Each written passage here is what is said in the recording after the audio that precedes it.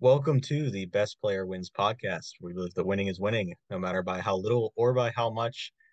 I'm your host back with you, Jake Deemer, and joining me is Jerwin. And coming out of retirement already, quicker than Tom Brady did, is Nate. Nate, welcome back to the podcast. Um, Anything to share about your unretirement? No, nothing to share. This is probably my favorite episode that we've recorded each of the past two seasons. So I was very eager. I wasn't even asked. I actually asked you guys to come on this episode because happens to be in a nice little sweet spot for me. I'm taking another professional exam for anybody that doesn't know. It's a two-parter. I just finished part one, and it perfectly coincided with the start of baseball. So I'm excited to be here. Oh, you love to see it, but we are going to get right into it. I'm not even going to let Jerwin say anything because we have a lot to cover. We're going to go a much bigger deep dive into the draft this year. Last year and in years past, we've done just our favorite pick and the worst pick. We've done a little bit in depth with strategy, but this year we are just going to go right into it. We are going to grade all the teams, and we are going to share our thoughts on the drafts. We're going to look at the good, bad, and the ugly of each team's draft. So we're going to go in draft order. So that means we are starting with JC. Darwin, since you are the new co-host, I will defer to you to let you go first. All right. Well, we're starting off hot. I'm gonna do my talking points first and then give the grade at the end. You guys can follow suit with that pattern if you want. We'll start with the good. I thought his picks of Garrett Whitlock pretty decent. Uh, Ezekiel Tovar was a good one. Chris Bryant, I remember when he took him, I thought, oh, that's a good left fielder. He's pretty good for our format. Vaughn Grissom late. I'm trying to look real quick which round he took him in. It's the Good job. 13th, Good so job not like preparing. not well. Okay. I didn't write down every single detail. I just wrote down names. Okay, the 13th round, not bad. He Grissom. We thought he was going to make the major league roster, but he didn't, and now he's. But like Orlando Arcia, I think, is their starting shortstop right now, and like, how long is that going to last? So I think Grissom's a pretty good pick. He's got second base eligibility, a lot of upside. The bad picks, I felt like uh, Charlie Morton was a little early in the sixth, and I'll preface this. I think I was a little biased against pitchers in this draft just because I was keeping so many pitchers. So in my head, pitchers were going way earlier than they should have been because I just wasn't prioritizing them. So that off the top, maybe take my pitcher takes with a grain of salt on this. I did not like Eugenio Suarez late in the draft. It's just a really boring pick for the 25th round. Yandy Diaz was another one. But the ugly, and this is, I remember watching this and just thinking, what on earth is going on? Cronenworth and Bell back to back in the fifth round, uh, taking taking the full time as JC does to to get those picks in, back to back, really long reaches. I don't mind Josh Bell as a pick, just not in the fifth round and or yeah, I'm sorry, fourth and fifth round. What did I say fifth and sixth? I You can't said remember. you said in the fifth round, so I think you were assuming Oh JC yeah, had they two did not. picks Yeah, in the they did fifth not round. go both in the fifth round. Yeah, fourth and fifth round, Jake Cronenworth and Josh Bell. I don't mind Josh Bell. He's got good plate discipline for our format, but not as like you take him later if you're feeling like you want to back up at first base, not as your starter. Overall, those picks really dropped my grade for JC. I gave him a D plus. D. Wow. Well, we're starting off hot here with it. I, f- So I he feel like he to failed the streamline course. this, I was gonna say I feel like to streamline this, we should save the team grades and we all give them together. Uh, I actually didn't even know that we were doing team grades. I must have missed that in the itinerary, so I'm slacking too, evidently. I'll jump in because I don't have a lot to add. I wrote down a few names for most of my picks, and let me preface by saying that for the ugly, the way it was defined to me is an egregiously bad pick. So I do not have an ugly pick for every team. And I pretty much set a criteria that any pick after round 15 cannot qualify as ugly because that's late enough in the draft that I don't know, can't really be ugly. But I did have some picks pretty late that I did classify as bad. For JC's team, the few names that I wrote down as good, and obviously we're excluding keepers from this, or at least I did. Von Grissom in the 13th, like Jarwin said. I would actually argue that him getting sent down was was a positive thing for his draft value in our league. I think that if he didn't get sent down, he probably would have been taken inside the top 10 rounds or by the end of round 10. So, I expect him to come up pretty early in the season. Maybe he has good keeper value for next year, at least decent keeper value. We'll see. Garrett Whitlock in the 14th, SPARP eligibility. He's going to start the year on the IL, but I think he could be decent. Ezekiel Tovar, Jarwin, you again took all of the names that I wrote down as my picks for JC's good picks. He was taken in round 18. For the bad, I have Jake Cronenworth in the fourth round, so I agree on that one. This one again is being a little nitpicky. It's a 20th round pick, but Dylan Floro, I feel like that guy could be on waivers, and I told JC probably will be on waivers really early in the season. And then we had the same pick for the ugly, Josh Bell in the fifth round. And I specifically noted that Josh Bell was taking over guys like Luis Robert, Corbin Carroll, and Xander Bogaerts, who are three hitters who I would much prefer to Josh Bell. Yeah, I'll keep us moving here. I have Josh Bell as my ugly as well. That was very early. Uh, you guys mentioned all the good picks. I'll add Alex Verdugo just because he's solid in our format. And in the 12th round, if you're going to get a starting outfielder, he's pretty good. Uh, Ezekiel Tovar, like Nate said, anytime you can get a starting Rocky that late, I think that's okay. Bad Jake Cronenworth. I didn't like the Andy Diaz pick either, but I'm not going to reiterate too much because you guys kind of covered everything.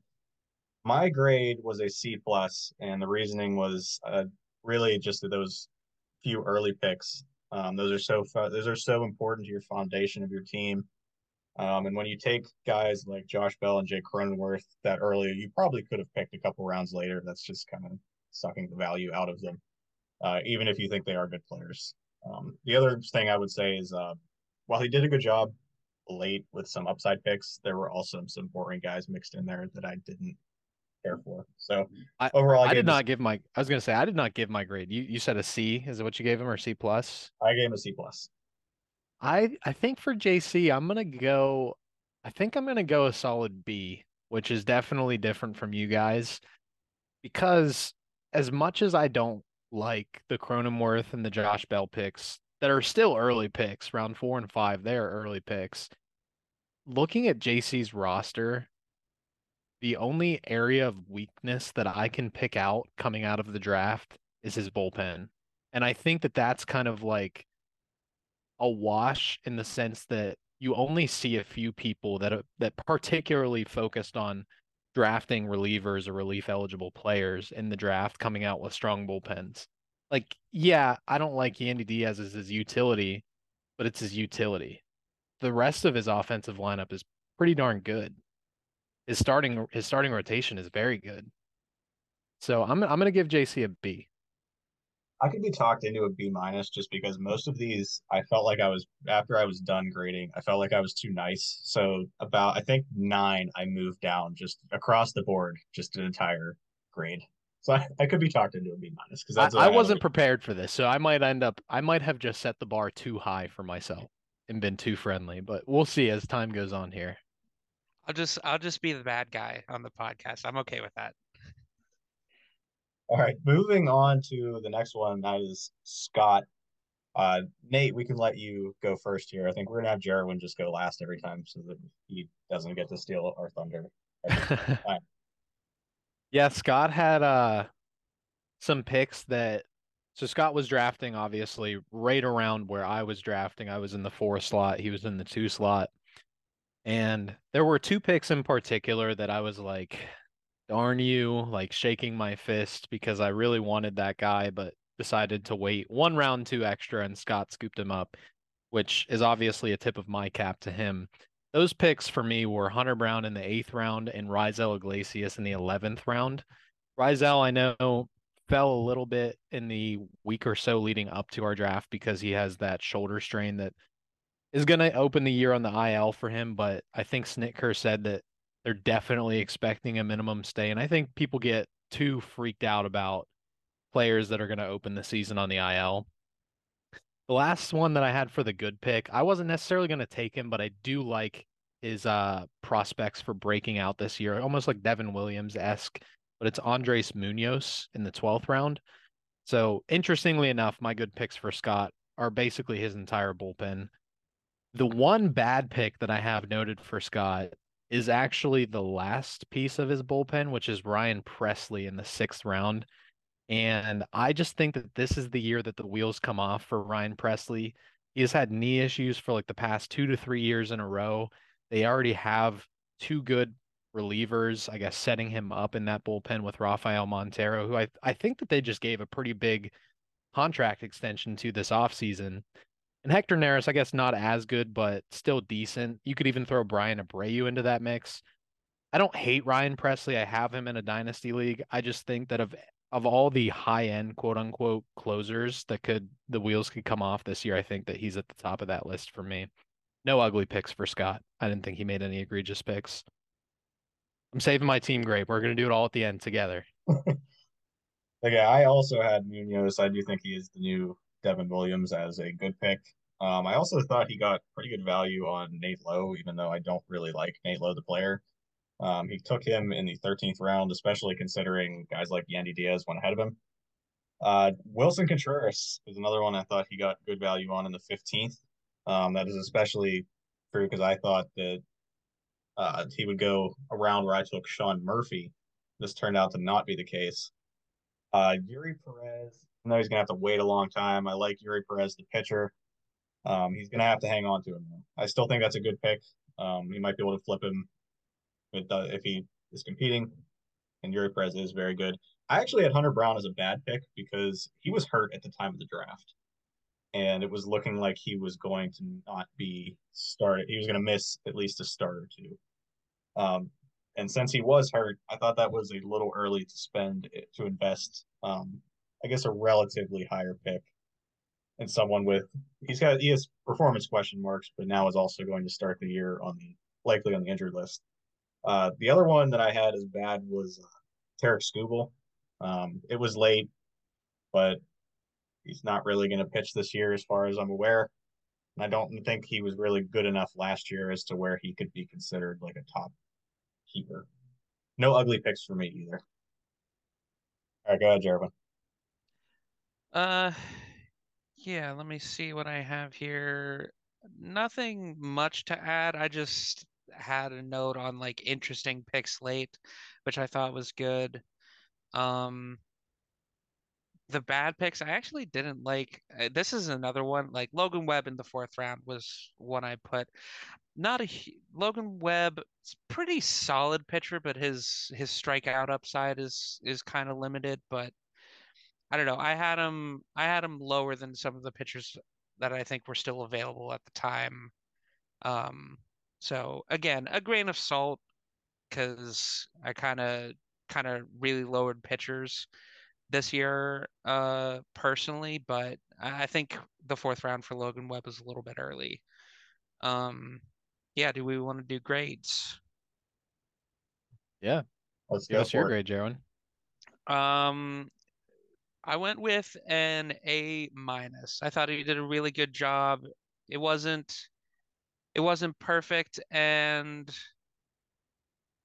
I don't know. I think he has a really solid team after this. Um, but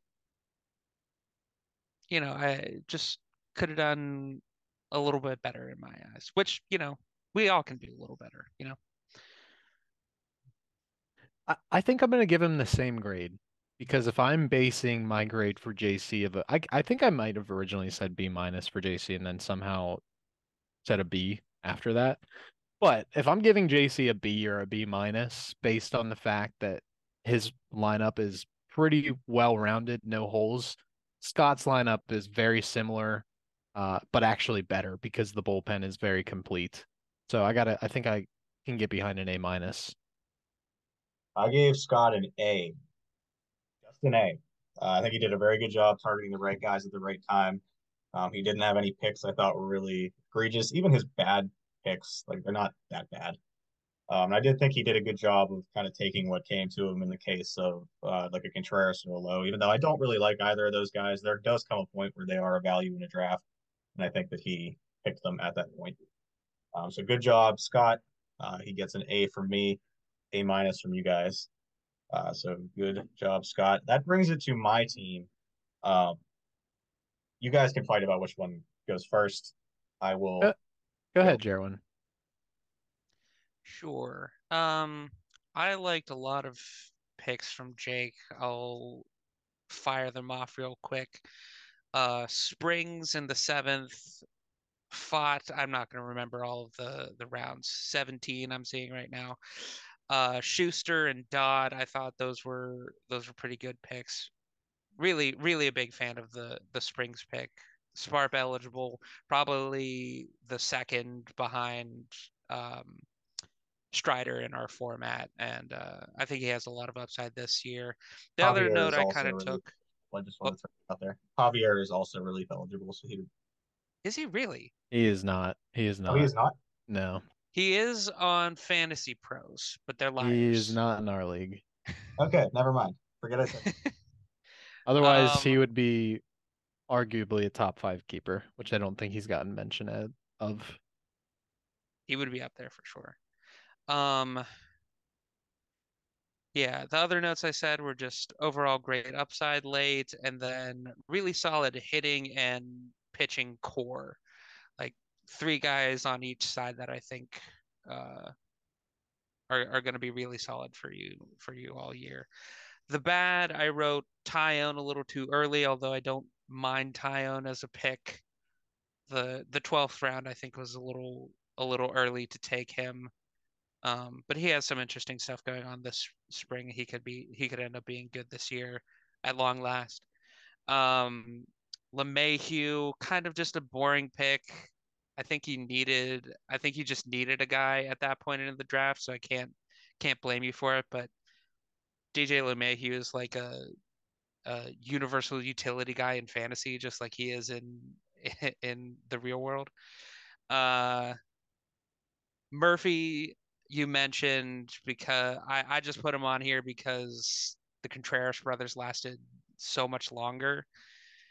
Um, and then the other bad is the thin reliever core. I know that reliever can be like picked up over the course of the season, but the first couple weeks where you're kind of like throwing darts on the waiver wire is gonna be is gonna be rough. You'll find someone eventually that's gonna be startable, I think, because those guys always show up if you're paying attention. But it it can be dicey to start the season. And by thin, Uh, non-existent because I'm still missing two reliever spots as we get exactly. closer to opening day. Potentially three if Matt Boyd is hurt. I didn't see an update on him, I don't but think he is. They pushed it. They had him pitch a minor league game instead. I well think he's now that Jerwin named every single pick that Jake made and categorized it in one of those three buckets, I will agree with some of the selections here. I'm not going to say Bregman, but I will note that I was going to take him in the third round. I'll save it for my team, but I originally had a plan which Bregman was part of with my draft strategy. I'll note, I guess, why it changed when we get to my team next. But the other guy that I was going to take with the pick after Jake took him was Jeffrey Springs. I was very disappointed to see Jeffrey Springs go off the board one pick before I took Jeff McNeil, who was a very boring consolation that I didn't really want to draft, but was just so deflated, and You just had to pick it, another guy now. yeah, it just had to take another Jeff. I have one of those too. We'll get to it. Yeah, Um, those suck. so very good pick on Springs. I was excited about the prospect of having both him and Strider in the bullpen, but that speaks to how highly I think of Jeffrey Springs. Agree on the Fott pick. He was a guy that I was considering taking in the 17th or the 18th round. Um, I have pretty high expectations for him when he makes it to the major leagues. Kenta Maeda in the 23rd round, I thought that was a very good value pick. I don't think that he's going to be vintage 2020 Kenta Maeda, but I think he's going to be very serviceable. For my bad pick, my lone bad pick, I had Sean Murphy, and it's pretty much entirely based on what you two have already shared, which is that Wilson Contreras went 4 rounds later. It just looks bad in comparison. And then the only ugly pick I had, Jake, was Jamison Tyone in the 12th round. And I agree with what Jarwin said. It's not that I hate Jamison Tyone in like the early teens, which you took him a little bit earlier than that. Like I can understand a little bit of a reach, like 1 or 2 rounds, but he was your sixth starting pitcher, so he can't make it into your lineup. And you had only had one reliever on your team at that point of the draft. We're factoring in keepers, or at least I was. Um, so for me, like I understand the importance of starting pitching depth, but just given the fact that, for example, you got Maeda in the 23rd round, it just seemed a little excessive to me. Take your first bench starting pitcher when you had only had one bullpen piece at that point. A very good one in Springs, don't get me wrong, but just one at that point. So that would be the only pick that I would say made the ugly cut for me. Yeah, I can get behind that. Tyon, I took too early. I definitely agree. For good, Alex Bregman, I was really hoping he made it back to me. Third base is priority. I can't really think of a format where Bregman is better than ours either. Uh, I had down Patrick Sandoval mostly because I liked him a lot last year, and I guess not much has changed because it seems like from the spring the changeup is back, and I got him 4 rounds later than I did last year, so I was kind of happy about that. Fought, I liked it. I really like Fought a lot. I also have Jared Schuster in the 21st, and then I guess you could say I handcuffed him with Dylan Dodd with my last pick. I just kind of wanted a piece of that last Braves rotation spot. As for the bat, I don't really have much to add beyond what you guys have said. Sean Murphy, I like Sean Murphy this year. I think he might be a breakout catcher, but is considering that the Contreras brothers went so much later than him, and I have them tiered together, that turned out very, very badly. I would have preferred either of those guys at their price to Sean Murphy when I took him. Tyon, I like Tyon, but I agreed this is too early. The ugly pick I had was DJ LeMahieu, and that's because I don't really like DJ LeMahieu. I kind of felt like I needed a utility guy who I could move around a little bit because I wasn't planning on drafting many bench hitters. But it's the guy that I passed up on, and I was like, oh, he'll make it back to me, and I can just take him there. And that's Walker Bueller. That made me mad because a Walker Bueller pick there, I can either keep him and he'll probably, even though I'm not crazy about a guy coming off his second Tommy John, he's still pretty good. And I think that the keeper value I would have had with Walker Bueller is better than anything that DJ LeMahieu can realistically give me at this point. So I think the opportunity cost with DJ LeMahieu makes that the ugly pick for me. But I think that's also my frustration showing because in a vacuum, DJ LeMahieu's like Hey, on the bright side, you got him 13 rounds later than where he went last year. true. That's a He discount won then. in the second round last year. Jake, let's hear your grade for your team before we give one. I gave myself an A minus, and I'm gonna say I went back and forth between a B plus and an A minus. I just settled on the higher grade just because um, this draft I was happier with than some of my other ones in the past, just because I feel like I got a lot of guys that I wanted. I remember last year, Nate, you sniped me on so many picks. I was upset coming out of it, and I There's a little didn't. bit of an opposite effect this year. There is probably at least 3 picks that you sniped me on. Bregman, Springs, Fott being the primary three, but yeah. Yeah, I just like I feel pretty good about how it went. I don't feel like my team has many glaring holes except reliever where I actually have two literal holes in empty lineup spots. So I can deal with that as soon as the Astros and Dodgers get their acts together and put their guys on the. I'll go next. I would also give you a B plus. I would say if you didn't have Altuve on your bench coming back in, I don't know, I guess we're presuming May, I think. That's the reasonable guess for a timeline for him, right? It's probably more like early June at this point.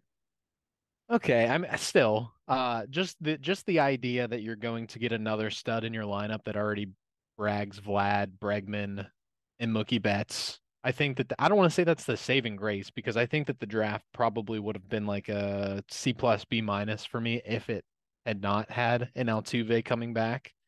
But I think that that pushes it over the edge to me. Like I've always almost to a fault like I'll draft to not. I mean, I guess this makes sense when I say it out loud. I don't draft for week one in the sense that I think like 2 years ago, for example, I drafted a shortstop only Marcus Semien to be my primary second baseman, knowing that I was going to have to play with an empty second base slot in my lineup for the first matchup. So like I kind of slant towards that and having a guy like you decided to keep Jose Altuve. And I think that that's a good decision because I think that your team will remain competitive until he comes back and it'll be that much better for it. So all that to say, B plus for me. Yeah, I also went with an A minus. I guess not much to add, just overall solid draft with a couple picks that I thought could have been better. And yeah, I think we again, like you can always go back and be like, "Oh, I should have done this better. Oh, I should have done this better." And when you get sniped, you get sniped. So, All right, that takes us to Nate's draft, and I'm gonna lead off on this one. We'll have Nate go last since it is his draft. I liked so let's start with the good. I liked Aaron Nola in the second. I can't believe he dropped there. I don't like how you said that, Jake. I feel like there's a lot of bad coming. Let's just start with the good. No, this is I liked your draft a lot. Bryce Harper in the fifth for the same reasons you kind of talked about Altuve. I really like that Harper pick. Volpe in the eighth, I think, is really appropriate for where he should have gone. And I really like Volpe a lot.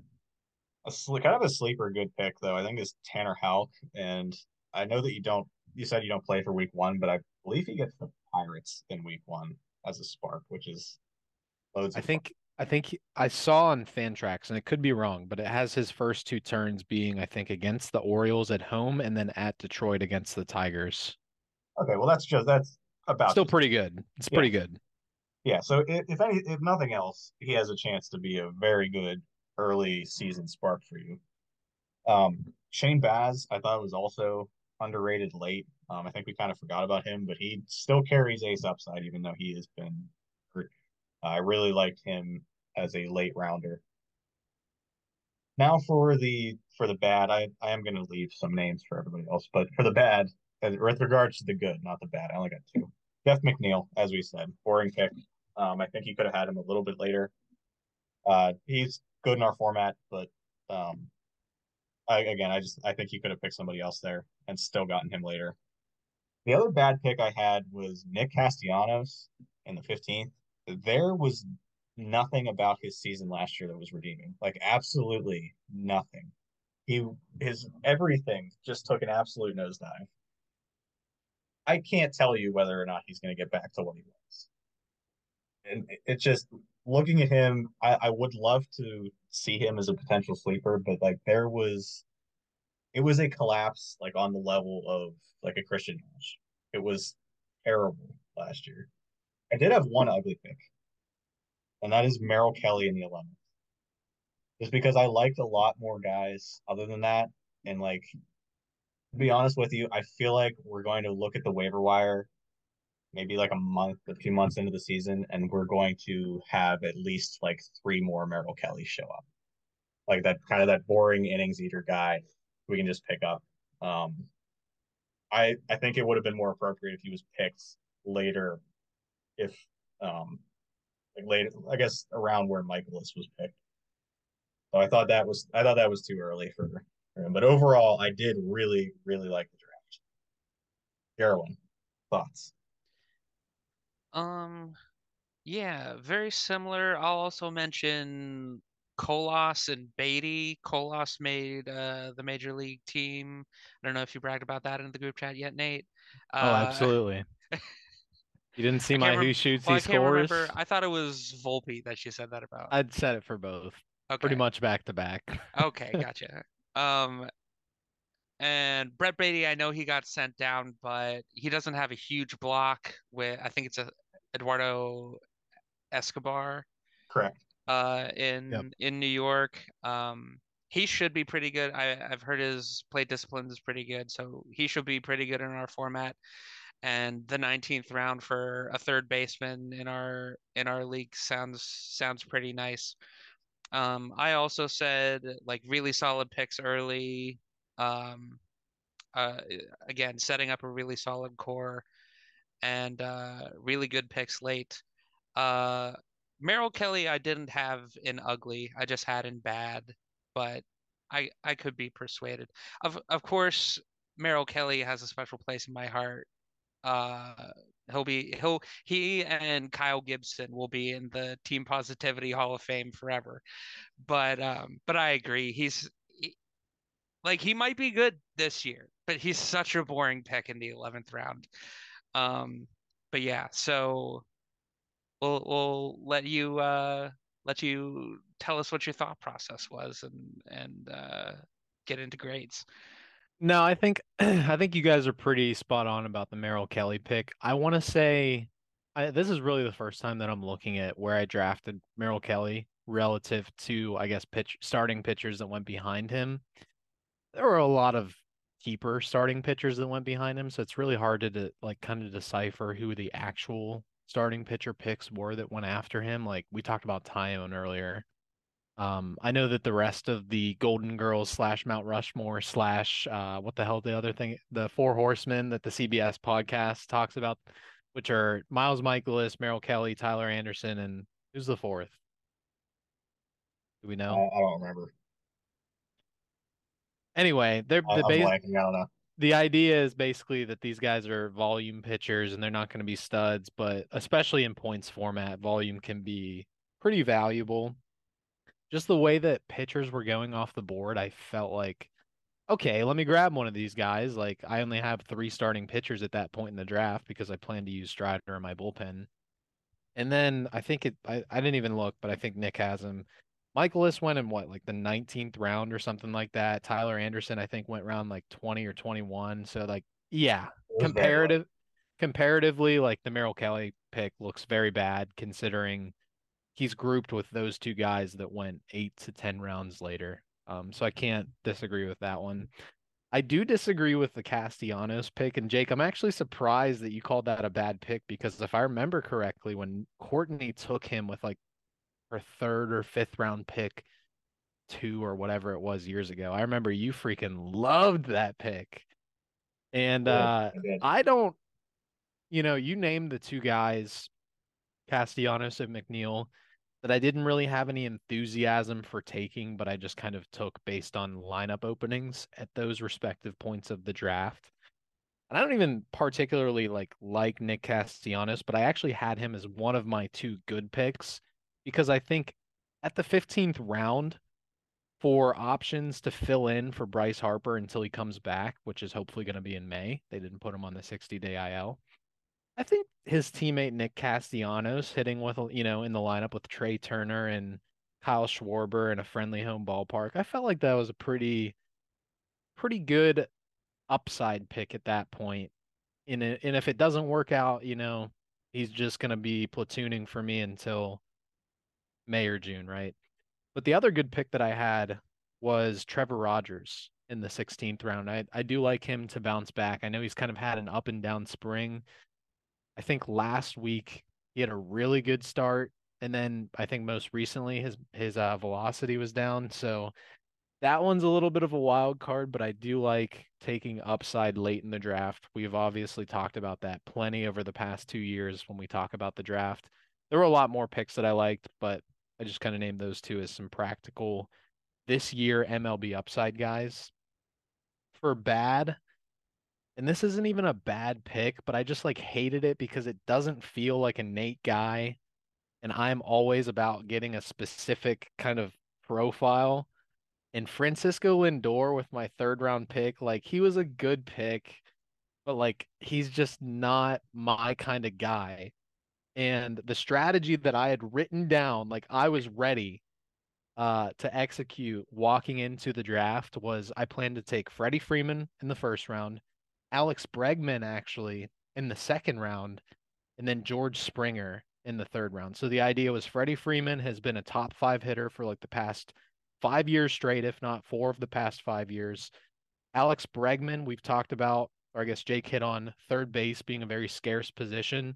He's amazing in this format. I was kind of surprised to see him ranked so highly in the draft room, but then again, I guess not so surprised because he is awesome in this format.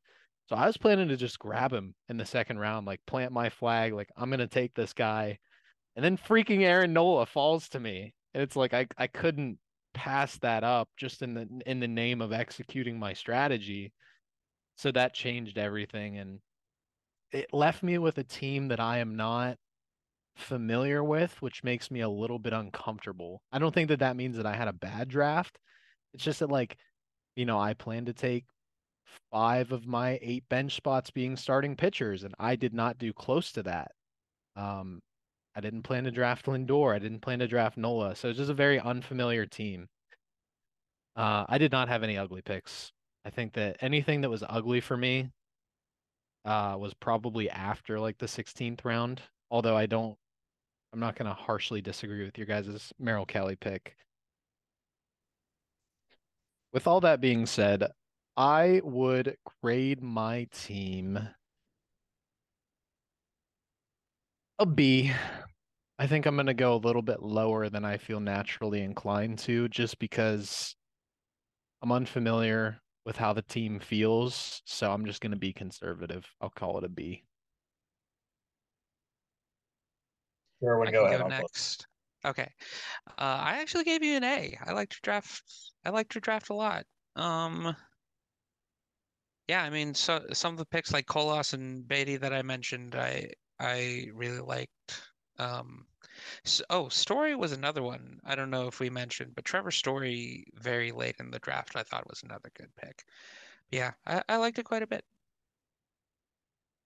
All right. I gave you an A minus. Let me tell you why. I think you got value up and down the draft. I liked a lot of your picks. You did neglect some depth, but I don't really think that's a problem for you. And I think that your draft actually, whether you planned, you apparently didn't plan it, but I think it played right into your strengths as a manager. And one of those is being able to execute trades. You have loads and loads of trade bait to use. And I'm not saying trade bait in a sense like these players are bad. Like these are good players who are potential keepers. We talked about Jarwin's keeper strategy. Uh, and for that to work, you need to have plenty of keepers outside of your core. And I think the way you drafted so many potential ones that you're going to end up with plenty to be able to move to fill holes on your team.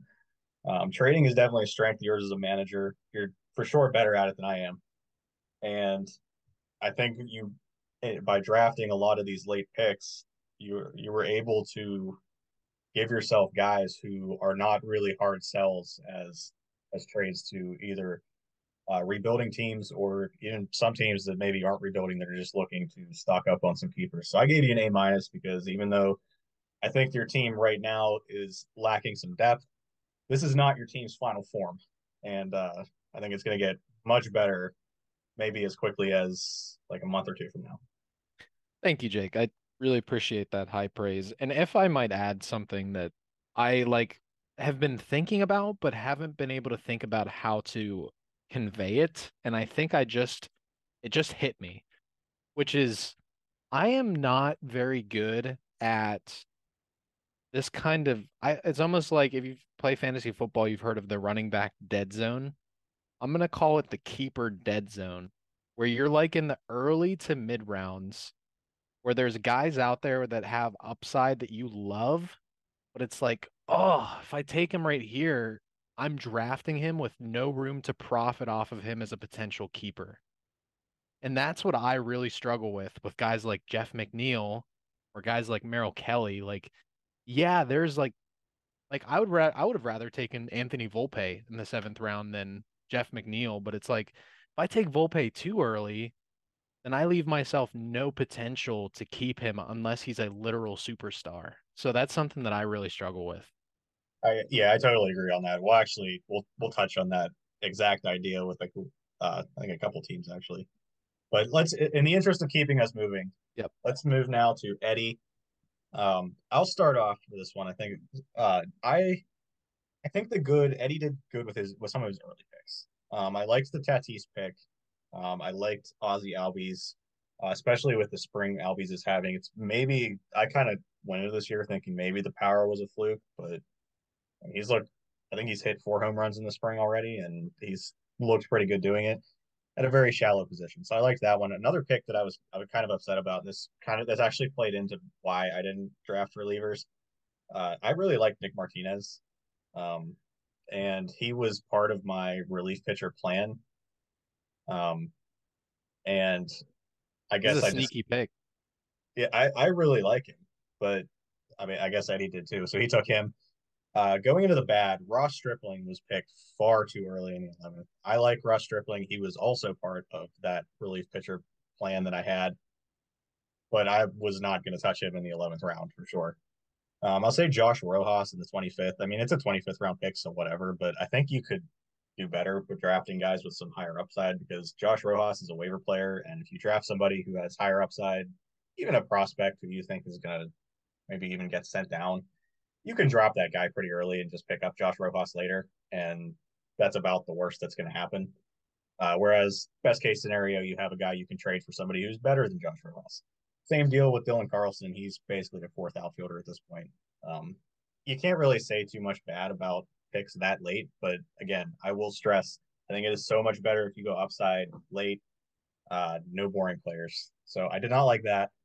The ugly I had was Luis Garcia in the sixth. I was not real crazy about Luis Garcia coming into this year because he's had to change his windup um, due to the Bach issue. But or that's far too early for me in the sixth round, even with the way pitchers seemingly were getting moved up. So that's my ugly pick. And that sums up my thoughts on Eddie's team. Nate, we'll Yeah, go to you. let me jump in with some overlapping thoughts. I broke my rule for ugly with like two teams, and Eddie's was one of them because almost every single pick after round 18 for Eddie, I'm putting in the ugly category, mainly because there is zero upside, and I think that nearly every single one of the players that he drafted after round 18 could be on waivers, with the exception of maybe CJ Crone. And we just got done talking about how I took a lot of players that offer me trade pieces as potential keepers to help fill in the holes and build my team throughout the season. Eddie did the complete opposite because no player that he took after round 18 is going to be an attractive keeper option. And I can say that with absolute confidence. Let me read the players that he took. Round 19, Kendall Graveman, who is probably going to be in a closer by committee situation. Round 20, Mark Vientos. I know that Eddie's kind of a homer and that Vientos is a top 5 prospect for the Mets. For fantasy, he's not really considered a top prospect. Round 21, Daniel Hudson. Okay, that has a little bit of upside. He could get some saves for the Dodgers, but he's currently injured. CJ Crone was pretty good last year. That's the one pick that I'll say is passable. Brad Keller, nope. Austin Hayes, nope. Josh Rojas, nope. And Dylan Carlson is probably not going to get full-time playing time this year with the Cardinals. So didn't really leave himself any room to profit off of keeper value late. So I'm going to say that his end of draft was ugly. For the bad, I went with Ahmed Rosario in round 13. That, similar to Jake's Tyone pick, was Eddie's first bench bat, which he probably still had half of a lineup to fill at that point. For his good picks, I said Cedric Mullins in the fourth, mainly because of the center field eligibility, not so much because I like Cedric Mullins himself. And Tyler Stevenson in the 14th. I do recognize that the Contreras brothers were still out there at that point, but I think that Stevenson is a decent upside pick at catcher this year, given that they said that they're going to DH him quite a bit. So Those are my thoughts for Eddie's team. Yeah, not too much to add. I will pile on some hatred for Brad Keller. Yeah, I have scars from Brad Keller. I think it was 2019. I was playing Brendan in the playoffs and I picked him up as a two-star pitcher. Blew up both games, and I lost my first playoff appearance in the keeper era. Sucks. Hate him. Go away forever. Anyways, that was my ugly pick. His good picks, nothing much to add. Like I agree with Jake. I think he did a good job early, and Nick Martinez is a nice pick for a Sparp. The bad, I just kind of put like other than his keepers, he has a pretty good keeper pool. Like his actual picks in the draft were just kind of uninspiring to me. Like there wasn't any picks that I was like, oh yeah, that's a good pick. I could see that. Everything was like, okay, I guess you could pick that guy. So yeah. Jeez, Um cook his ass, Jerry. I mean, and that could just be personal taste. That could be His first wrong, but his first four picks I really liked. I thought he had a great start to his draft, I so I won't totally take agree. that away from him. yeah. Um, but yeah, I can go ahead and jump in on my grade, By all and we means. can go through. I'll give him. I gave him a C overall. Again, great start to the draft. I just think it kind of trailed off from there. I'll go C minus. Well, you guys are mean. I went with a B minus. Just I think that he did very well early, but uh, late that just seemingly like crash and burn. This Just isn't this isn't Mr. Rogers' neighborhood where we're handing out smiles to everyone here, Jake. I mean that's true. I think we do underestimate how important that the very late rounds of the draft can actually be for He gave himself no room to improve, really. You that. have That's to a he's gonna yeah. have to be phenomenal on waivers to improve the holes in his team. He gave himself no ammo to do that. Yeah, I think I could be convinced in the other way. So I might change to a C plus, but yeah, I don't like that type. It's like it's almost like the opposite of the type of draft. Well, I guess it's not the opposite. The total opposite of how I like to draft lead. So just not my thing. But let's move on from piling on to Eddie because if we talk too much more, he might not edit this podcast for us. So let's go to Mike. No Uh, money, Mike. no money Mike, newly branded no money Mike. I think he still has to change his logo though. Yes. Nate, we'll let you lead off here. Yeah, so for broke boy Mike, I have the good as Dalton Varsho in the eighth round. I actually was surprised to see that he wasn't kept in the keeper expansion draft because I feel like most people should know this at this point, but the Blue Jays who traded for him this offseason are not planning to use him at catcher pretty much at all unless it's an emergency. That is a quote from their manager, which tells me that he should get the everyday playing time of an outfielder. And with catcher eligibility in a points league where volume is an advantage, I think that's going to be very good for Dalton Varsho's fantasy value. So an eighth round pick on him, I thought was really good. Kyle Schwarber in the fourth round, mainly because of the position. Left field is very shallow. Christian Walker in the ninth. I don't play Roto, but I understand that Christian Walker's Roto value last year was nearly identical to Matt Olson. I know that he didn't perform as well as Olson did in points, but if he brings a similar skill set to the table as Matt Olson, getting him 4 rounds later in the ninth, I think that's a pretty good upside pick. The bad, I have Lucas Giolito. I know that starting pitchers flew off the board in this draft, but and not to pile on more on Eddie, but like picks like Luis Garcia in the sixth round and Lucas Giolito in the fifth round, I just couldn't get behind them when there were still so many quality bats on the board at that point. Or even like of the relievers that were available, there were still some ace relievers again of what was available. So I didn't think that that was a good pick, but no ugly picks for me from Mike. I don't think that he made any egregiously bad picks. Everyone, go ahead. Uh, yeah, I had Well, I wrote down Malley as a good pick in the 15th round, but then I saw just today that his velocity is still down. So I think I'm gonna erase that one. Um, yeah, not much to add. I actually have Dalton Varsho as a bad pick.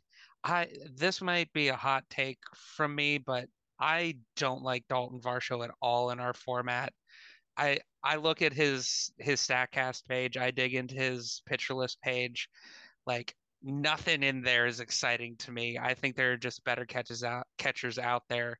He's got like I mean he performed well last season at a really thin position at catcher. I understand your point that he's gonna if he's gonna get every day at bats, that kind of elevates him a little bit. So Well, think of it this way, Jarwin. If he plays 150 games and he averages 2 points per game, which we are now familiar with, that sounds like it's terrible to average 2 points a game. But that would be 300 points if he did that in 150 games. Now let's say we get a catcher that averages 3 points a game, which would be phenomenal for the catcher position, but they play 100 games. That's probably a little bit light, but let's just say those two catchers are equally as valuable as one another. So that's kind of where I'm getting at with Varsho. Like just the sheer volume, I think, is going to make him a good pick. I I, I can be persuaded by that argument. I think that's a good point. I still don't think he's going to be a great hitter, No, I but don't. I don't either. To be yeah, fair, I agree with you that I don't think that he's actually a good hitter. the volume argument at catcher, I can see that for sure. Um, I put Ellie De La Cruz here. This is a weird this is a weird one. I put him there because I know Brian De La Cruz was still on the board because I got him, what was it? I got him the next round in round 18 and they share the same is it a last name when it's three De La Yes, it's Cruz? still their It's last still name. it's still last name. That is possible. They have the same last name, but Brian De La Cruz has already played in the majors, and there's still a chance that he could start the season. And he looked good last September. I don't know why you're going for The Ellie De La unproven De Cruz La when Cruz. Brian was still there, So when a this guy is your like that bad was there. picks, right? Yeah, Did you say you're good yet? I think you jumped in with Varsho. my good pick was Tyler Malley, and then I took it Oh, back. that's right. That's right. That's right. Sorry. Um, I think I also had Kopech, but I kind of take that back too. He hasn't looked like he was supposed to be better after the knee surgery, but he hasn't looked like that in the spring so far. So, This is and I'm just exactly like that GIF that I sent in the group chat with the old man fishing a dollar. He's like, "Oh, yeah. he almost had it." You just keep taking away the good picks for Mike. Yeah. Sorry, Mike. Um I had Churio as an ugly pick. I don't think he's supposed to be up this year. No, not I supposed to be. Not supposed to be. this Is it feels like impossible? No, but not supposed to be. this feels like Jack Leiter 2.0. That's why I have it in the ugly category. All right, I'm gonna come off of mute and jump in because I was I muted myself because I was laughing so hard. But uh, for the good, I Kyle Schwarber. I added Clayton Kershaw in there just because he's good on a earning basis, and I think this is one of the latest he's ever gone in our league.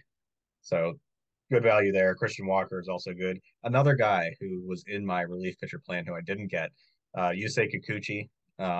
I don't think he's going to turn into an ace, but he's got a lot of whiffs this spring, and that has to count for something so late. Got him in the 22nd. For the bad, Lucas Giolito for the same reason that Nate said. I kind of like a Lucas Giolito bounce back to an extent, but like the velocity is just a tick or two below where I would want it.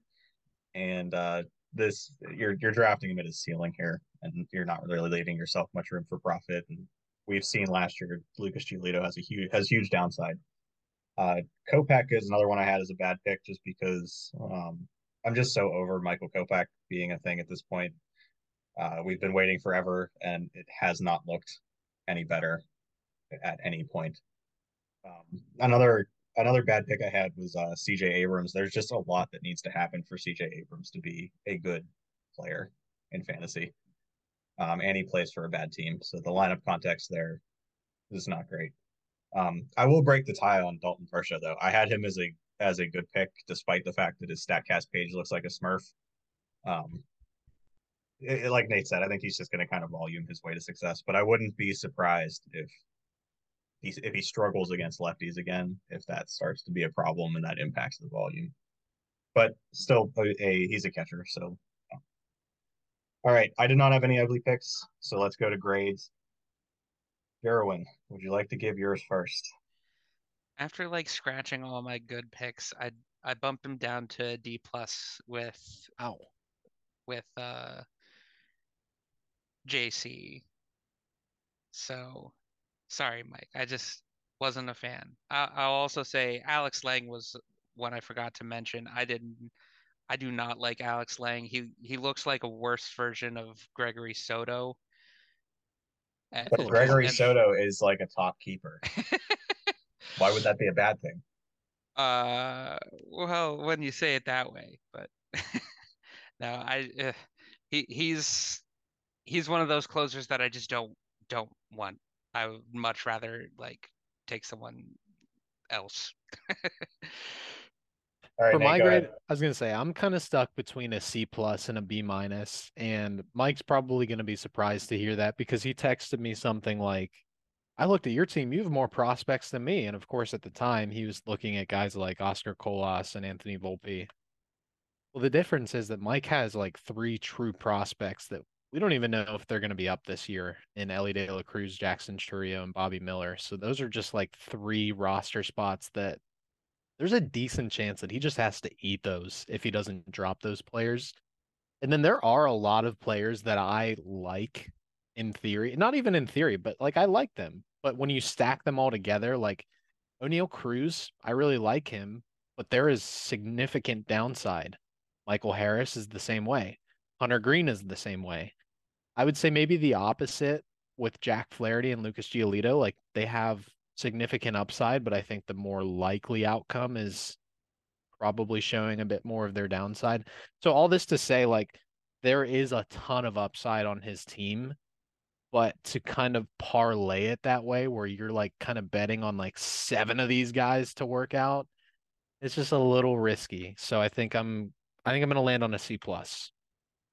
I have the same grade as you, Nate. I did want to add on CJ Abrams, I believe, is his starting second baseman, which is there were a lot of opportunities I think to address the position earlier that he kind of passed on, even with somebody like I would have felt comfortable with Brandon Lau there more than CJ Abrams, and I think that would have. And you have plenty of opportunities to take him. Not, I mean, you don't have to lock in on Brandon Lau or anything, but like there's plenty of guys in that range who were available and could have taken any one of them. I think you mentioned a kind of a key thing about prospects is for me, I'm okay with prospects being taken, but the key here is they have to stand a chance of being up this year, and it has to be pretty good because I do not want to just eat a roster spot. Because what will happen most likely is I will drop the player because nobody will want to trade for them, and somebody else, if there is a benefit for anybody, it's not going to be me. So I'm just going to be doing all of the bad. I'm just going to eat all the negative, and somebody else is going to either benefit or it's just not going to be me. There's just not a whole lot of upside here. So I landed on a C plus for that reason and the hole at second base. Um, so. All right, that brings us to the person that we really liked with his keeper pool. That's Brendan. Um, I'll lead us off here. So the good, he got American hero Trey Turner in the first. I just wanted to mention that because we appreciate what Trey Turner's done for this country in the World Baseball Classic. Uh, Tristan Casas, I liked him in the eighth. He's very good for our format. He is a walks machine, and I think he is better than he showed last year with regards to the strikeouts. Another one I liked was Sean Manaea. I know he's coming in with a velocity bump, and really I was out on Sean Manaea coming into this year, but he pulled me back in because that is interesting to me, and he plays for the Giants, who I know are good with veteran pitchers. So that was something that I'd be willing to take the plunge on there. And I think where he drafted him in the 14th is actually more appropriate to where I probably should have drafted Tyon. Not in that round because I had a keeper, but in that range. As for the bad, I have I am so out on Kyle Wright this year. He's already dealing with shoulder injuries, and I think he kind of overperformed last year. Combine that with the fact that Brendan already has two pitchers that aren't going to start the year on his team because they are both hurt. And I don't know why you take another injured player in the sixth round, especially ahead of some other pitchers that I liked better. Uh, for the ugly, we already kind of mentioned this. It's his rounds 22 through 26. I think that similar to Eddie, he didn't leave himself any upside here at all. Like some of the players that he drafted are ancient. Like there is just nothing. Like there's nothing to be You excited could about find for him me. playing pickleball at the local retirement home. Exactly. There's like Michael Brantley could be interesting if he's healthy. He's on the injured list to begin the year, and everyone else is just yuck. And it's Old. very old, very old. It's too old. Yes, there's like there's like negative upside to be found here. They're so ancient, and you're just it's similar to what we talked about with Eddie, where you're just not leaving yourself any ammo to get better. And like for Brennan's team especially, he needs guys where he can fill holes because, or especially early in the year, his guys aren't healthy yet, and that's going to be a problem. Uh, and when you have a good keeper pool like this, you'd like to take advantage of it with some more late guys because I think the way that Brendan now has to improve, sadly, is trading from that keeper pool because I don't see many, and that doesn't seem sustainable for long term success, like we talked about last episode. And I was not a fan like at all. I was sad, not for not for my draft prospects because he didn't take my guys, but you know. I didn't touch on Brendan's end of draft the way that I did Eddie's, but I will add to your point, which is that even if these guys work out and they provide pretty good value, like JD Martinez is a pretty good pick in a vacuum by himself in the 21st round, DH for the Dodgers. But then Carlos Santana, Michael Brantley, Charlie Blackmon, Adam Wainwright, even if those guys return some value this year, like there's no chance they have keeper value because you're not banking on them in their age 37, 38, 42 in Adam Wainwright's case season to be a good keeper. Like, no chance. I guess I'll just jump in there. My good picks. I did have Kyle Wright as a good pick. So that's interesting, Jake, that you think that he was a bad pick. I think similar to me touching on Raisel Iglesias for Scott earlier, same team, actually, same injury, which is a shoulder problem. I think that these guys tend to get pushed down a little bit where a Kyle Wright, if there were no injury concerns, which, I'm kind of throwing it out the window, which may not be fair, but he'd probably go in round 4 or earlier, I think, if he was fully healthy coming into the year. So, if I'm Brendan, I'll take that 1 or 2 round discount. Luis Robert was my other good pick. Really just any center fielder that went in rounds like late 3 through early 6. Because I just think center field is one of those really touchy positions. Unfortunately, I couldn't work it into my draft, but I liked all the picks for those that were able to. I had no bad picks for his team, but that's because I had one ugly pick, and I am planting the flag on this one. This year's Adalberto Mondesi pick was Jazz Chisholm in the 3rd round. Now, obviously, Jazz Chisholm as a ball player has much greater upside than Adalberto Mondesi ever has. But one, he can't stay healthy. And two, he needs to be perfect in realizing his upside to be valuable in our specific scoring format. So Adalberto Mondesi 2022 is going to be Jazz Chisholm 2023 for purposes of our league and our draft. And he was taken by Brendan in the 3rd round. Yeah, I had Jazz as a bad pick, but I could be persuaded as an ugly pick.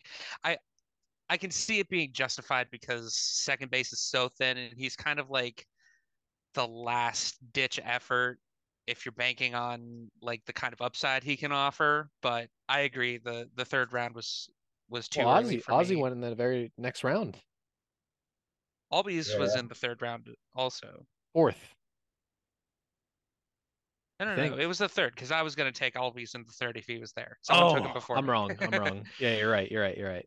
And But yeah, I guess if that Jazz means went that he wasn't before, there. Yeah, sorry. yeah, if Jazz went before Albies, that would have been a sin for sure. But no, I will add a couple picks that I liked. Jason Adam, he was one of the guys with like Munoz as like a second tier, like good SP2 to have with like a lot of upside. Um, I thought that was a really good pick. Andrew Painter late in the 18th round. Um, a little risky because I don't know that I don't think he's getting Tommy John, but it's a little sketch with his elbow, but a good dart throw. And then Jordan Lawler, I think, is supposed to be has potential to be up this year. I think. I thought that was a decent pick. But yeah, I agree with everything else you guys said. And the last thing I'll add about the ugly is that like to further he has to stream three pitchers in the first week, like and potentially beyond that. So that's you just don't want to be in that situation. I know you don't have to draft for week one, like Nate said, but there's a difference between drafting for week one and then like just tanking your week one entirely. Yeah, I just want to call out. You guys can't see because we're on video, but when Jarwin said that Jordan Lawler could be up this year, Jake made a visual. Pretty funny. Yeah, he was not on my list of prospects I would have taken. Just I guess I don't He's in know. my He maybe, but I did not have strong feelings toward Jordan Lawler. he's definitely on the lighter side. I probably have a soft spot because he's on my dynasty team. But um the news I saw on him was could be up mid 2023. So that was why he was on my radar. That Um this feels like a situation where Brendan might have to drop him to pick up. Well, I guess I shouldn't even say that because he has like 1,000 old guys that he could drop first. For these starting pitchers. But I mean that was actually like not to cut you off, but we got to get to grades. Um, I'm trying to do a better job of pacing, and we're already way over time what I thought we were going to do. But anyways, um, grades. Uh, yeah, the old guys. I think neglected pitching depth. Even like if you just take boring old pitchers there, besides Adam Wainwright, who's is hurt and can't help you. Like if you one defensible thing, he might have gone on auto pick here at this point. So, but even still, like these picks are important. Maybe like set your cue to only pick pitchers or something. I don't know. Like you need bodies here, and like anything I think would have been better than what he ended up with. So this could be a case of Fantrax auto pick strikes again because we all know that it's probably the worst auto pick out of all auto picks. But even still, I gave Brendan a D plus. Yeah, I'll jump in very quickly. Given context of him having one of the very best keeper pools coming into the draft, I think he did a very poor job capitalizing. I give Brendan a D. wow, I did not expect to be the high guy. I gave him a C minus. Did not expect to be the nice one on this. Especially considering he's your arch rival. Yeah, F. I changed my mind. Okay, that brings us to Jerwin's team. Jerwin, you will go last. We don't want your thoughts on your own team. No Um, Alberto Mondesi. yes. So I will go first. Um, that's for the good. Uh, I think that Edwin Diaz's injury kind of affected the entire draft because I think that people looked at relievers with Class A being kept and was like, I don't really want to be the first one to take a good reliever because there is no way that Josh Hader lasting until the sixth, I feel like would have happened in other years, even if he like guys in his tier go a lot earlier. So I think the fact that Diaz got hurt kind of torpedoed the top end of the relief pitcher market, and you were able to capitalize not once but twice because I think that Felix Bautista in the eighth is another really good pick. Very big fan of Batista.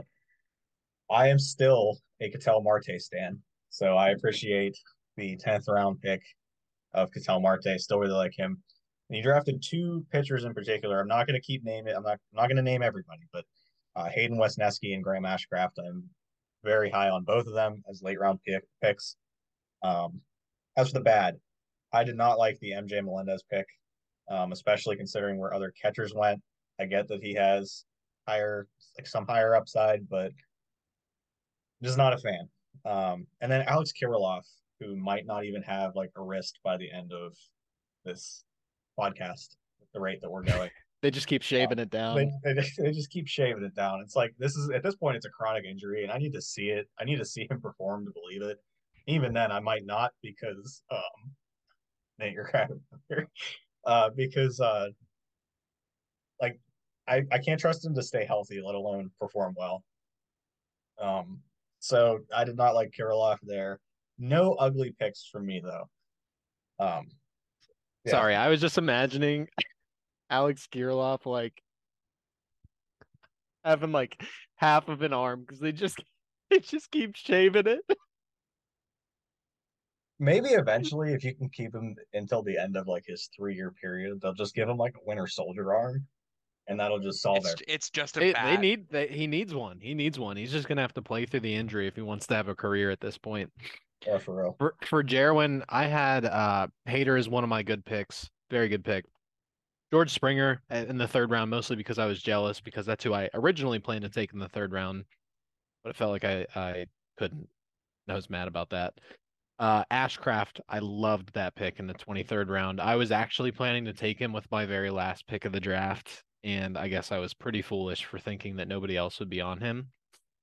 My bad picks, these are actually all players that I like, but I just thought that you took them too early. Gunnar Henderson in the fifth, MJ Melendez in the seventh, Lars Nootbaar in the ninth. I had no ugly picks for your team. I appreciate it. I will add, I kind of like Gore in the 20th round. I know he's had such an up and down career, but I was the original Gore stan, so I'll stand up for my guy. I think you're just picking with your heart there. A little bit, but he's looked decent at this spring. From the news I've seen. I will I'll defend MJ Melendez probably a little early given how catcher ended up going, but I think he has a similar case to um, Varsho in getting more volume than some catchers because even last year, they were willing to play him in the outfield at DH, and filling in for Perez at catcher. So he's gonna get playing time. So I still like him as a pick, though I can understand why that might be early. I actually agree with the Gunnar Henderson pick. I don't even know what was going through my head. I was deciding between him and Corbin Carroll at the time.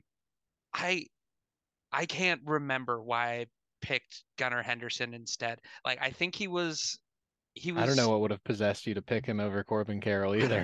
know. He was like higher in my rankings for whatever reason, but yeah, I mean, left I like field. Gunnar Henderson. Yeah, I don't mind him as a pick. I just think Corbin Carroll would have been a better pick, left field eligible, and I could have easily gotten like a Tim Anderson or something like that at shortstop Could have instead. gotten Jordan Walker 3 rounds later. Yeah, like I guess you're playing him at shortstop, yeah, so I'm playing him at short. got it. Got it. Never mind. Um, You could have gotten Anthony Volpe 3 rounds later. yeah, like yeah. Again, I I like don't Gunnar hate the pick. Henderson. I Yeah. think he could be good this year still, but Should have taken the other guy I was deciding on. And I will also agree with Lars Nootbaar for this reason. We'll get to it. I should have taken Drew Rasmussen this round because I thought he was going to make it to me in the 10th. I should have taken Rasmussen, and then maybe Nootbaar would have still been there for my 10th round pick instead of getting sniped for Rasmussen. And then I ended up having to take Ketel Marte, which Jake likes, Hey, but you watch your tone there when talking about Marte. Jake likes, but that was my pick where I was like, I guess. Mm-hmm. So What do you yeah, grade your team, Jerry?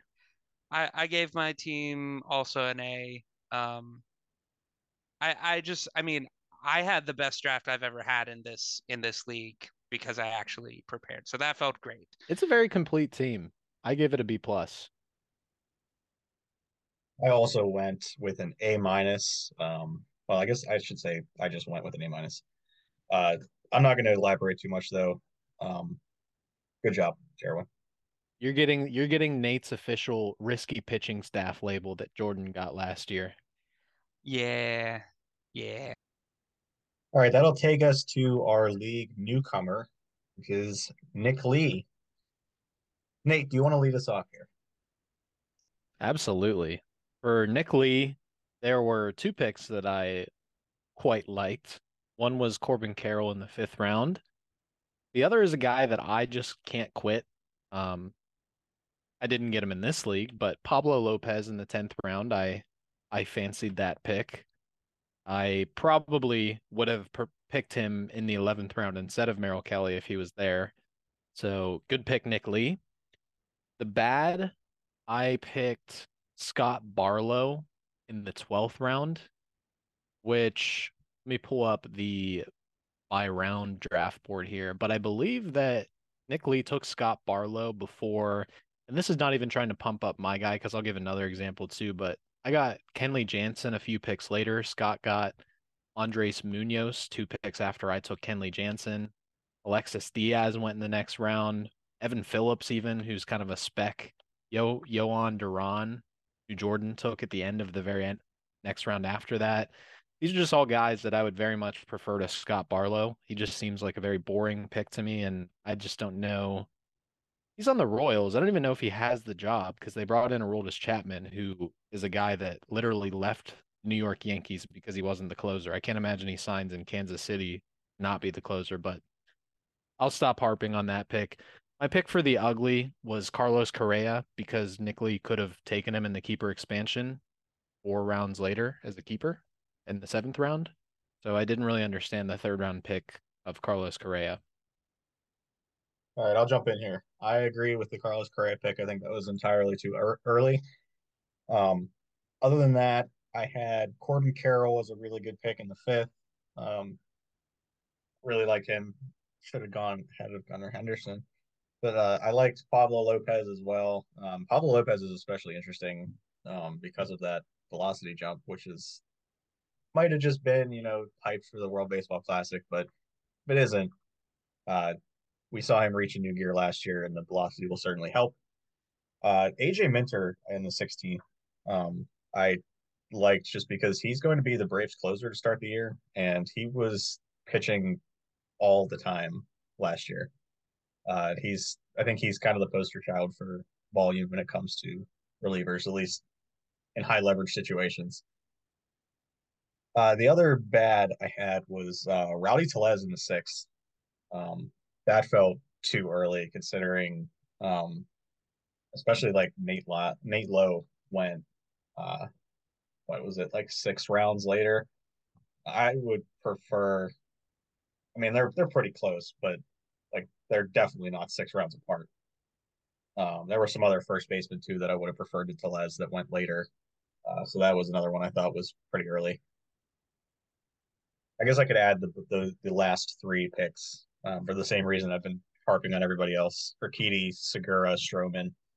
This is not as egregious as some of the other late round picks, but again, like those are probably favorite players if we're being honest. Yeah, not much to add from my side. I also didn't like the Freddie Peralta pick in the 9th. I believe that's the round he was keeper eligible. Um, I think you're um, I- he has concerns with the shoulder and stuff, and I know Nick Pollock at pitcher list is not very high on him this season. I don't mind taking a flyer on him maybe later in the draft. He could, he's been good in the past. He could get back to that if he stays healthy, but I think the ninth round was just a little too early for that. But yeah, I'll add Cody Bellinger to the list you had. I'm kind of I think he's just a boring pick now. I don't even know if he's an upside pick anymore at this point.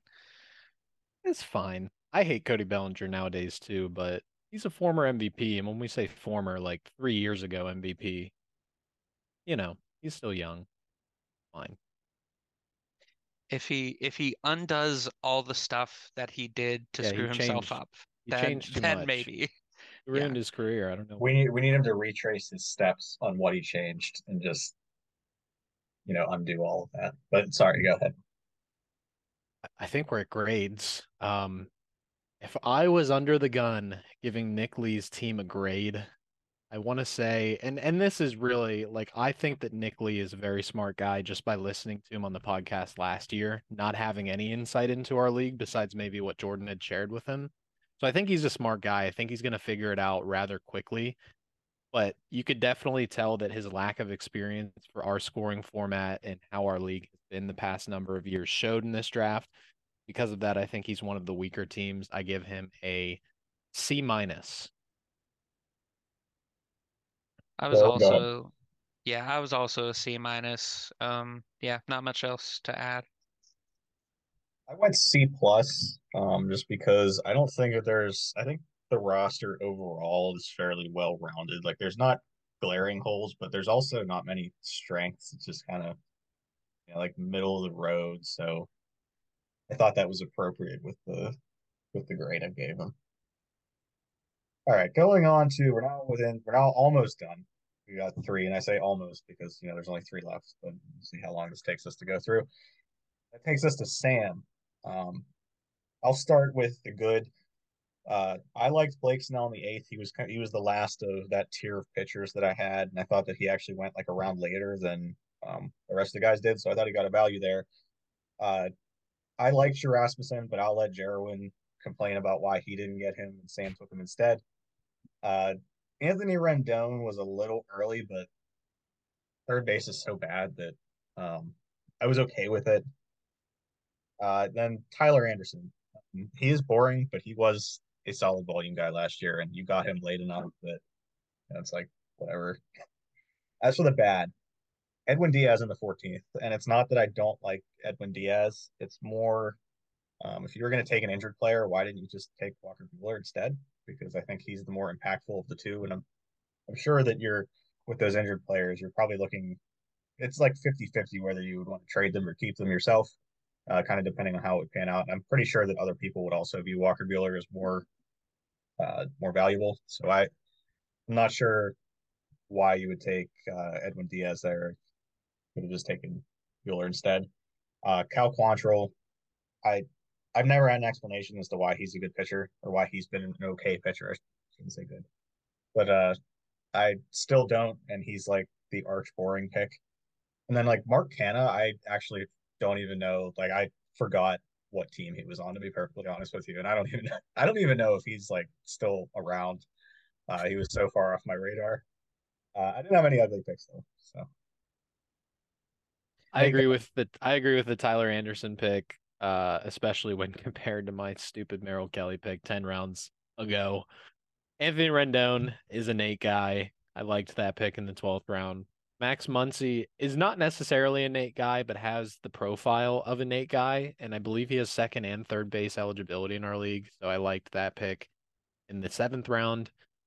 Did not have a particularly bad pick for him, but I did classify Edwin Diaz in the 14th round as ugly because if Edwin Diaz has any struggles next year coming back from injury, not so much in the fact that he can't get healthy, but say it just takes him a while to find his rhythm. He just doesn't have that great overall of a year. He's definitely not, or he's not the Edwin Diaz that we have come to know over the past few years, I think then you have people questioning, is he even worth it to keep in the eighth round the year following? So I think he was taken at a point where the risk is that if he doesn't prove it next year in his first year being kept, he might just exhaust his own keeper eligibility because nobody is sold on keeping him for that second year and giving a relief pitcher a chance to bounce back inside the top 10 rounds. So just way too early, I think, for Edwin Diaz. Yeah, I'll go ahead and complain about Rasmussen being stolen out from under me. I he was one of the guys who I was like, I have to get this guy in this draft, and I should have taken him earlier, like I said, and I should have known with how pitching was getting pushed up so high in the draft that like I needed to be on higher alert. I took Newtbar, I think because he just had a higher ADP than Rasmussen, but you know, in the ninth and 10th round, like if you've got a guy that you really, really want, ADP's not that big of a deal to take a big reach on. So I really regret that, but Rasmussen, great pick. I every time I like looked at him, like took a look at my rankings again, and I just kept moving him up all leading up to the draft. So really, really great pick. Yeah, another bad pick that you guys didn't mention, I had Reese Hoskins. I know it's the last pick of the draft, so it's not terrible, but I don't know. He's not like that special to where he's gonna get like a lot in a trade, I think. He might be a good like throw in if you're trying to get rid of him, but he's just gonna be out for the year and um Yeah, I don't want to ruin Sam's potential trade value on him, but he seems like the perfect guy for the keeper expansion draft. Like not good enough to crack your top five, but like yeah, somebody that you're like, hey, he's pretty it good. might I'll as take him well. in the keeper Yeah. expansion draft. Yeah, I think I'm that's a glad you good said it because assessment. I wasn't going to, but yeah, that was my first thought too. Yeah. Overall though, I didn't really hate his draft much, so I'll get us started with grades. I gave him a B plus. I think he did a pretty good job overall. Give him a B. I also gave him a B. You know, solid draft. It's I think held back a bit by drafting some injured guys who are quad A keepers, I guess, for lack of a better term. Good way to put it.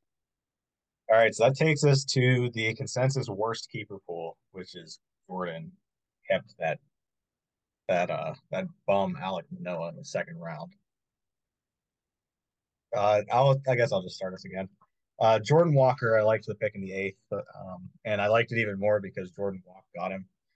Uh, Kodai Senga, I thought that was another good pick in the 12th. Yohan Duran, I think we already kind of touched on him. I think he was much better than a lot of the relievers that went around him. So he got a value there.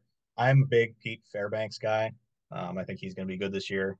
I don't think the Rays will treat him as they traditionally treat relievers because they signed him to an extension, so they don't have to worry about the saves driving up his arbitration cost. But he's a good reliever, anyways.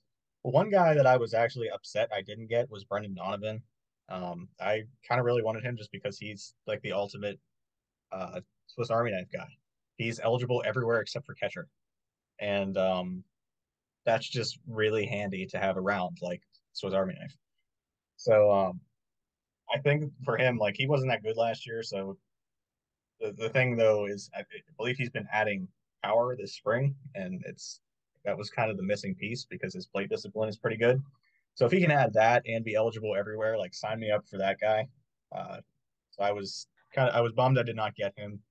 Another guy I was upset about was Clark Schmidt. I am high on him coming into the year. This is yet another reliever who I wanted to factor into my relief pitcher plans who just it just didn't happen. And then William Contreras in the 20th after I drafted Sean Murphy in the same tier 11 rounds later, or 11 rounds, no, not 11 rounds, 9 rounds earlier.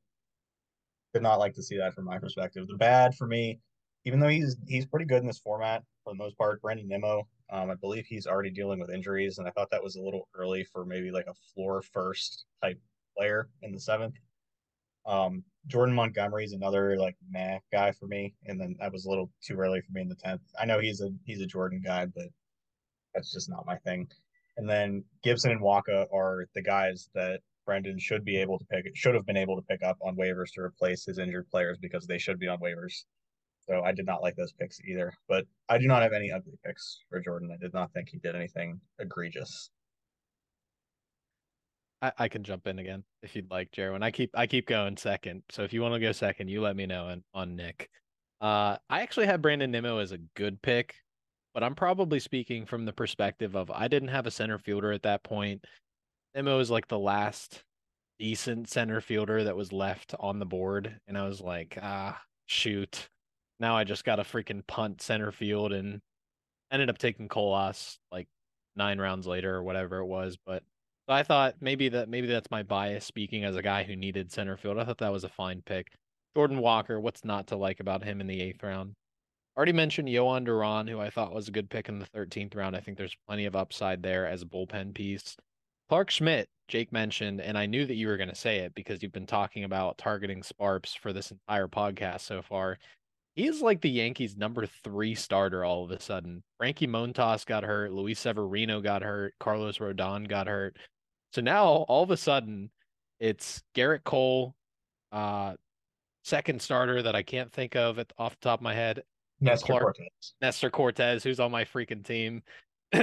And Clark Schmidt is literally their number 3 starter now with that handy dandy RP eligibility. So good for Jordan. That was a good pick in the 19th round. Bad pick. I'm gonna get booed for this one. I actually like him very much as a player, but much too early for a guy as unproven. Vinny P, baby, in the 4th round. Uh, I knew he was gonna go early. I just didn't know who it was going to be too. I was very, again, similar to Bregman, surprised at how highly he was slotted into our draft room. Like, not surprised because he is a plate discipline guy, much like Bregman, but I just feel like he hasn't been ranked that highly in redraft format anywhere on the internet. And so, yeah, I mean, I like Vinny P very much. I think that you're drafting him at what you hope to be, his delivered ceiling here. So just, and to use a phrase from Jake, not much room for profit there. Jordan was the other guy that I broke my own rule on for an ugly pick. Jordan's my rival, so I get to pick on him a little bit. His ugly pick was Tyler O'Neill in the 16th round. That guy belongs on waivers in our format. He is never going to be started for more than 5 matchups on anybody's team unless their team is absolutely decimated or they have already decided to tank for the season. That guy is never going to be a consistent starter on a competitive team in our league. Yeah, I actually had Vinny P as a good pick. I can see the case that like the 4th round is a little early. If I didn't in my draft planning, I was hoping to get him in like the 5th if like Pete Alonso didn't fall to me or something like that. If like Pete Alonso or Goldschmidt weren't available in the second, he was my guy to target at second base. Um, but yeah, I And weird agree. because he Fourth plays round first maybe a base. little early. What about Well, like Jose Abreu for the Houston Astros in the 6th round? Like, are we sure Vinny P is going to be better than him this year? I guess we're not sure. I don't know. I was just really high on him I was too. I actually when I think was Jose making my Abreu rankings. lasted too long for my. I agree. Yeah. Abreu did go too late, I think. Sorry, he actually went in the 7th round. Yeah. I guess I'm already spoiling a good pick from Nick's team. Keep going, Jerwin. Um, Pepio, I think, was another pick. He's won the job, um, the 5th starter job. He might not keep it all year long or deep into the year because Gonsolin should be back, but I think he's got a lot of upside, and the Dodgers are well known for fixing pitchers, and his problem is control. So um, I think they could do a good job and turn him into a real fantasy asset. Um, and I don't think I had any. Oh, I thought Robbie Ray went too early in the third round. That again might just be another like I don't think pitcher should have been pushed up that high, but everyone kind of did it. So yeah. Um, All right, let's and go I to did. great. Oh, Yeah. sorry. I thought you were done. No. I can be done. We should get going. I Okay. gave him a B plus. I thought he had a good draft, especially considering the keeper pool that he was working with. I guess taking context into account, that is a fair statement because I bumped Brendan's team down pretty hard based on the context of his keeper pool.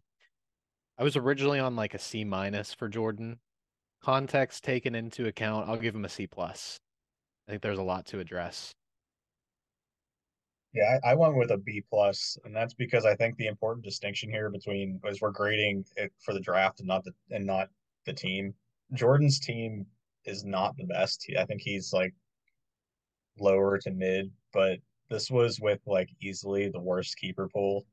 He went from like the worst keeper pool to like a fairly well-rounded team, which is not the easiest thing to do. And for the most part, I think there was kind of a good mix of safety early, upside late. But there were a couple picks I didn't like. You've To be convinced able me. to, I'll bump it up to a B minus. yeah, I just think I think context is kind of important here. For the same Yeah, reason, like you said, we're knocking Brendan. I think that this was probably close to the best case scenario for what Jordan could have hoped for coming out of the draft. yeah. And if you think about where my keeper pool was last year and the draft that I had, like, I mean, Mondesi in the third, we all remember. And I went back after this draft and looked at my week one roster from last season, and oh, I remember being like a little offended when Nate said he thought my team was a bottom two team, but obviously I was going to be offended as my team. But looking back, that was a rough time. So yeah, props to Jordan for taking what what is considered the worst keeper pool and having a good draft around it at least. One final note on Jordan's team is he seemingly like just for at least his early round picks were like all guys he had last year, which I found really amusing. So let's Just go running it to back. yeah. Finally, we get to the end of the draft. League villain Nick Endries. Let's talk about his draft. Um, Nate, do you want to start off this one, or are we just gonna keep? We just have No, like a I'll batting start order. it off. I Okay. will start it off. Nick had a number of good picks. I narrowed it down to three. I like Gabriel Moreno in the 15th round. I think that his skill set will land somewhere between Keibert Ruiz and Alejandro Kirk. I think that he brings a very similar plate approach. To be determined whether he leans more closely toward the Keibert Ruiz outcome, which is currently on waivers, or Alejandro Kirk, who is a borderline top five catcher in our format, even with the emergence of some stars like Adley Rutschman, already established stars like Real Muto and Will Smith. But nonetheless, I like that pick in the 15th round. Miles Michaelis, one of the Mount Rushmore slash Golden Girls slash Four Horsemen in the 19th round, 8 rounds after the first of those went off the board. And we've already touched on Jose Abreu. I think he was a much better value in the 7th round with a similar offering to Vinny Pasquantino, who was taken in the 4th round.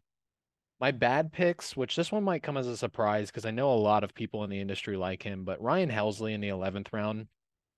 I saw something in the past week and a half where they have concerns with him being able to pitch on back-to-back days, and that would seem to me to really cap the upside of a closer on a really good team. So for as good as Ryan Helsley was last year, I don't like that pick based on operating under the assumption that he might not be able to pitch on back-to-back days. That seems very problematic. And Luis Severino, I get what Nick was trying to do with this pick. He was trying to take the value. He felt like he had to stop the fall here after it came out that Luis Severino had, I want to say it's an oblique strain, like a low grade oblique strain.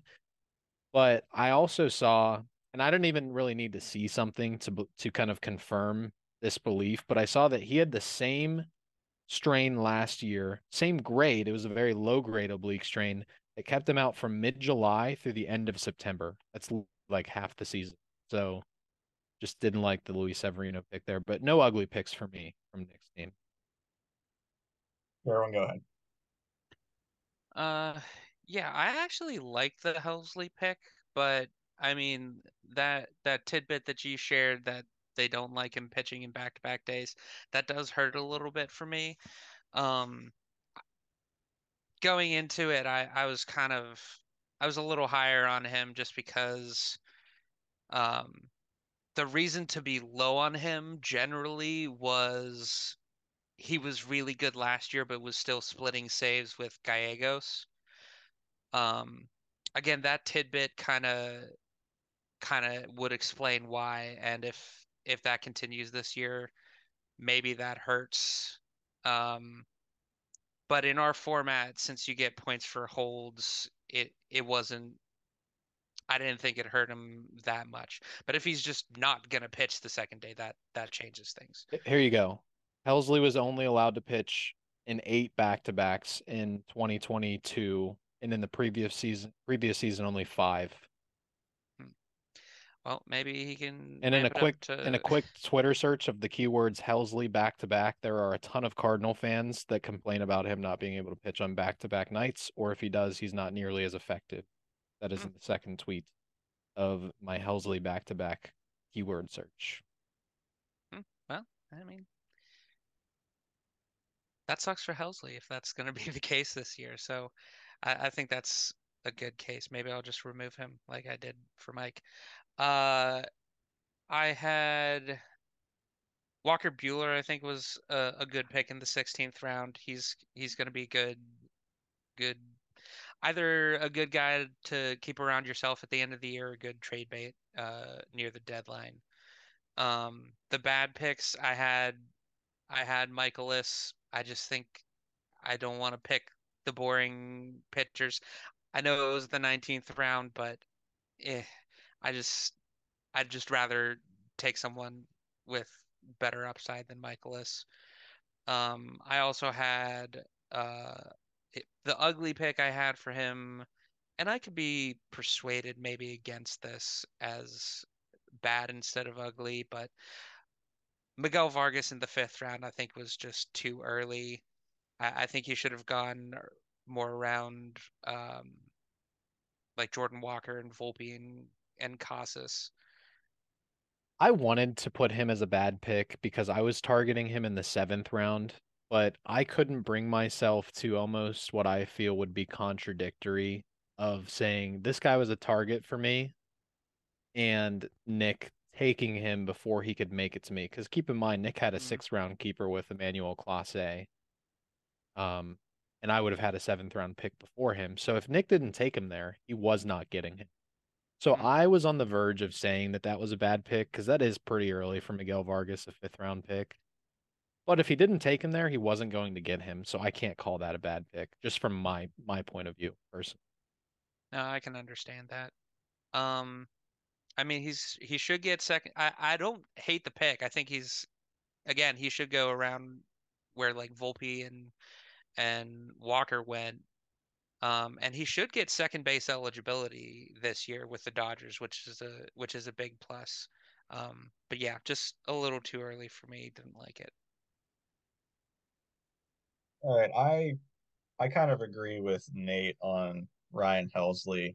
Because like Jared, when you said that we still get 3 points for holds, we get 0 points for not pitching.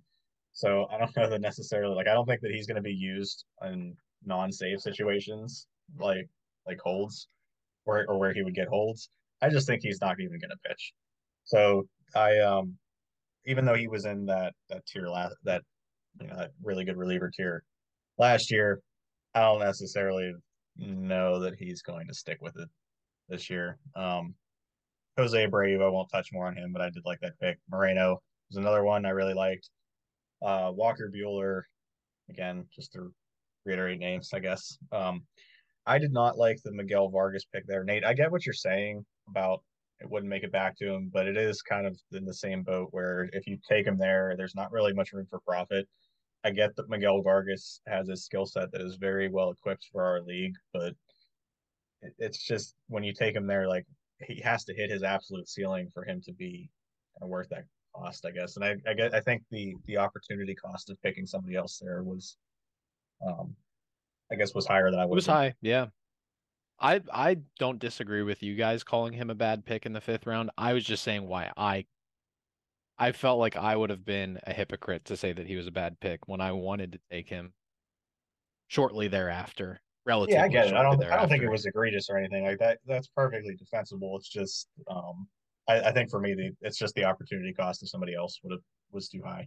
I'll give you another name though that is a bad pick, and then I think for me that's Chris Bassett in the 10th. I know that he's normally very well suited for our format, but I don't like the situation at all. And he's sitting like 3 to 4 miles an hour down in the spring still, which is very concerning. He also is going to Toronto, where the BABIPs are usually very inflated, and I don't think that really fits his style real well. So I could see kind of a crash for Chris Bassett this year. I think he's still going to like volume his way to being serviceable, but I would have definitely preferred somebody else at that point. I'll Um, throw out one more name. Sorry if I was cutting you off, but just no, as go ahead. like one that we should all rally behind, which is Cabrian Hayes in the 12th round. I hope that this is the year that he finally breaks out as a hitter. I know that he's kind of like a sleeper pick amongst the greater fantasy baseball community. Let's all root for him actually realizing that sleeper potential this year. Oh yeah, I want Brian Hayes to be like a good baseball player on both sides of the ball, like so much. Uh, but yeah, that's a good call too. All right, let's go into grades. Nate, you Yeah. can start since you started last time. So again, context in mind, so, so five of his first six picks were keepers. And then of course he had Quan in the 14th round through the expansion draft. I'm gonna say that Nick is going to get a B plus. I think you could sway me to an A minus, but I think that the offense looks more like it has no holes, more so than it has a lot of upside. So I think the idea of playing for safety there is bumping me down from an A minus to what I'm going to land on is a B plus. Everyone, go ahead. Yeah, just had a flat B. Pretty good, not amazing. I gave him an A minus. And this I think this is partially because I in 2021 I drafted in like this exact same situation at the end and near the end of the draft with all of my picks like right in a row, right to begin the draft. And it's not hard. It's not easy to do. It kind of makes it hard to evaluate because all your early picks are gone. Your core of your team is kind of already set, and it's very difficult to evaluate. But I think that what Nick did well is he played into his strengths, and it's kind of the same deal that I said with you, Nate, where like Nick is whether we like it or not, when we don't like it sometimes, Nick is very good at trading, and he got a couple guys. Even like our league cannot quit Luis Severino. Um, I am not huge on him personally, but somebody out there is, and that's really all that's important. Uh, Same thing with Walker Bueller, except more recent. I think he has the capability to be a big time keeper. But like Nick gave himself plenty of ammo to defend. Now he's not going to be in the same quite the same situation as you, Nate, because Because he has no keepers at exactly he if he doesn't trades have any those guys keepers, away. so he's going to have to kind of choose. But I think that he's put himself in a pretty good position to be able to capitalize. And if he wants to extend the window, maybe like one more year and really push it up, push all his chips on the table, he has the opportunity to do that. And really, he gets the most back in most trades. So I don't know. I think he Yep. did a good job. I think he did a very good job. Only a couple head scratchers, but other than that, very good. Jake, it's a wave, not a window. Thank you very much. That's correct. All right, that brings us to finally, at long last, to the end of the draft breakdown. I get that this is really long, but we this is probably the most interesting topic we'll have the entire year. So I did not want to, cut us short on anything. That does mean though that there is very little content in the rest of the draft. We are only going to go through the week one predictions. We'll have a bonus podcast next week where Jarwin and I will titillate you with our spicy hot takes, where it's just basically a podcast full of uh, you know, old predictions. So let's go to the week one predictions. Let's just go with best matchup. We're gonna try to fly through these since we've already gone so long. Give me your best matchup, Nate. Best matchup, a little bit of a bias pick, but it's me versus Sam. I believe it's the highest projected scoring matchup for week one, especially now so that you guys have convinced me to bench. Not you didn't convince me to bench Trevor Rogers, but you did convince me to start Tanner Houck. And Trevor Rogers is the guy that gets the axe in place of him. And so Sam and I are projected to score over 850 points in this first matchup. And so just by default, I'm going to say that'll be the most exciting one. I agree with you. Jarwin, what's your pick? I actually went with Jordan and Nick with the championship rematch. I think their teams are Good pick. actually fairly evenly matched. Yeah, I think it should be a tight matchup. All right, It's a I'm going good to go pick. ahead with my thing to watch for, and that is will the lack of pitching depth hurt Brendan, or who in the world is Will Brendan pick up to fill his three starting pitcher slots? Uh, Yeah. I couldn't even help you here. Like you're, I don't know. I'm at a loss here. So that's my thing to watch for. I am genuinely interested to see who he picks up in streams. My thing to watch for is which opening day roster rookies are going to deliver on the hype, not just early, but like it's going to be really interesting to look back and see, halfway through the season, end of season. There's a lot of guys here. Corbin Carroll, Gunnar Henderson, Miguel Vargas, Jordan Walker, Anthony Volpe, Oscar Colas, Jared Schuster, Dylan Dodd. I don't really think I missed anybody major, but that is a large group of players that I am very excited to watch. I think I have a share of every single one of these guys except for Jordan Walker. So I'm excited to watch this group. Yeah, and mine in a similar vein, kind of looking to see who are those early season breakouts, who are those late round draft picks that sort of pop and get recognized as potential keepers early in the season. And then after that, like how many of them can sustain it. I remember last year Eric Lauer looked really good in April and then fell off. Who's going to be the guy who like goes off and can Good someone call. give value for them before they fall off, or will they fall off? That sort of thing. I don't want to go off on a tangent, but I just thought about earlier today the fact that I offered you guys Zach Gallen for Tyler McGill straight up in a dynasty league last year, and you turned it down. Thank you. Thank you. You still ended up with Tyler McGill if I recall. Yeah, yes, that's right. I traded for him from you guys, I think, after he got hurt. But I was thinking about that earlier, and I was thinking, oh my God, that would have been awful. Yeah, his velocity's down in the spring, and he's like as he's competing for a rotation spot, and he's claiming that he's doing it on purpose. And it's like, He come got on. optioned today, I think. I don't know if you saw that, but Yeah, yeah, it's come on, my guy. Like it's just it's not happening for you. matchup predictions. Here we go, boys. First set. All right, we are starting with our championship rematch. That is Nick versus Jordan. We got Jordan sucks. I'm picking Nick. I have Nick as well. I'll go against the grain and say Jordan pulls it off. You couldn't see his I think face, Jordan, but it was a sympathy pick. All right, next he's matchup, the underdog, but I'll take him. Nate versus Sam. I am taking Nate in this one.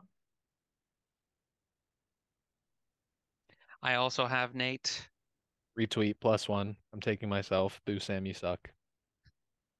All right, we're gonna go to me versus Team C Deemer, except it is not my wife on the other side this time. I am going to pick my team here because historically I have wrecked that team. I am gonna take Nick Lee, not really for rhyme or reason, but just because it would be a fun storyline for Nick Lee to get off to a hot start here. And I'm not even saying Nick Lee's team shouldn't have a chance to win. I think that it can go either way. So I'm just going to err on the fun side here. Pick Nick Lee. I also took Jake. Not much to add though. All right, moving on. We have Eddie versus Brendan. I am taking Eddie here because Eddie versus the bye week. yeah, because I don't know who Brendan's gonna have starting for him. Yeah, I think we're probably all on the same page here. I Yeah, took also Eddie. Eddie. Yeah, Brendan might have the three of us starting for him. So uh Yeah. If it's wiffle ball, I've got him. takes us to JC versus Jerwin. I have Jerwin in this one. I And also Nate have Jarwin in this one. Gotta pick myself. Gotta keep the vibes going. Sorry, JC. You get him our next time. final matchup. Mike versus Scott. I have Scott. That's all. I have Scott. I also took Scott. I think he had a really good draft set and pretty good keepers as well. So I like his team. I took Scott as well. I think Mike, for as much as he loves Scott and just gassing up anything that Scott does in fantasy, I have a feeling we might see Mike just bench his entire lineup to just give Scott the win. So I'm picking Scott in this first matchup. It'd certainly be a bold strategy con to see if that pays off. All right. Well, that takes us to the end of the episode. I know this was an absolute unit of a podcast, but hopefully it was worth it for everybody.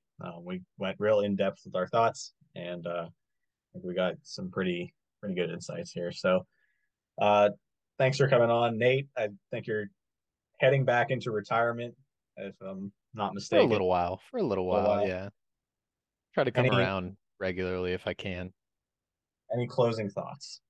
I do have one closing thought, and I mainly want to make the thought because I don't think that it's an apparent thought to anybody besides me and I don't know, maybe one or two other people who even know who the guy is, but to toot my own horn just for a second, I was the guy that drafted Blake Snell in 2018 in like the 23rd round, which was the year that he won the Cy Young. I was the guy that drafted Spencer Strider super, like obscenely late last year. And this year, which, you're not going to hit every year, but my guy for this year, the guy that I think is going to come out of nowhere and be an absolute unit of a keeper is Bryce Miller, pitching prospect for the Seattle Mariners. My bold prediction is that by season's end, or at least coming into next season, he is going to be looked at with higher regard than teammates Logan Gilbert and George Kirby.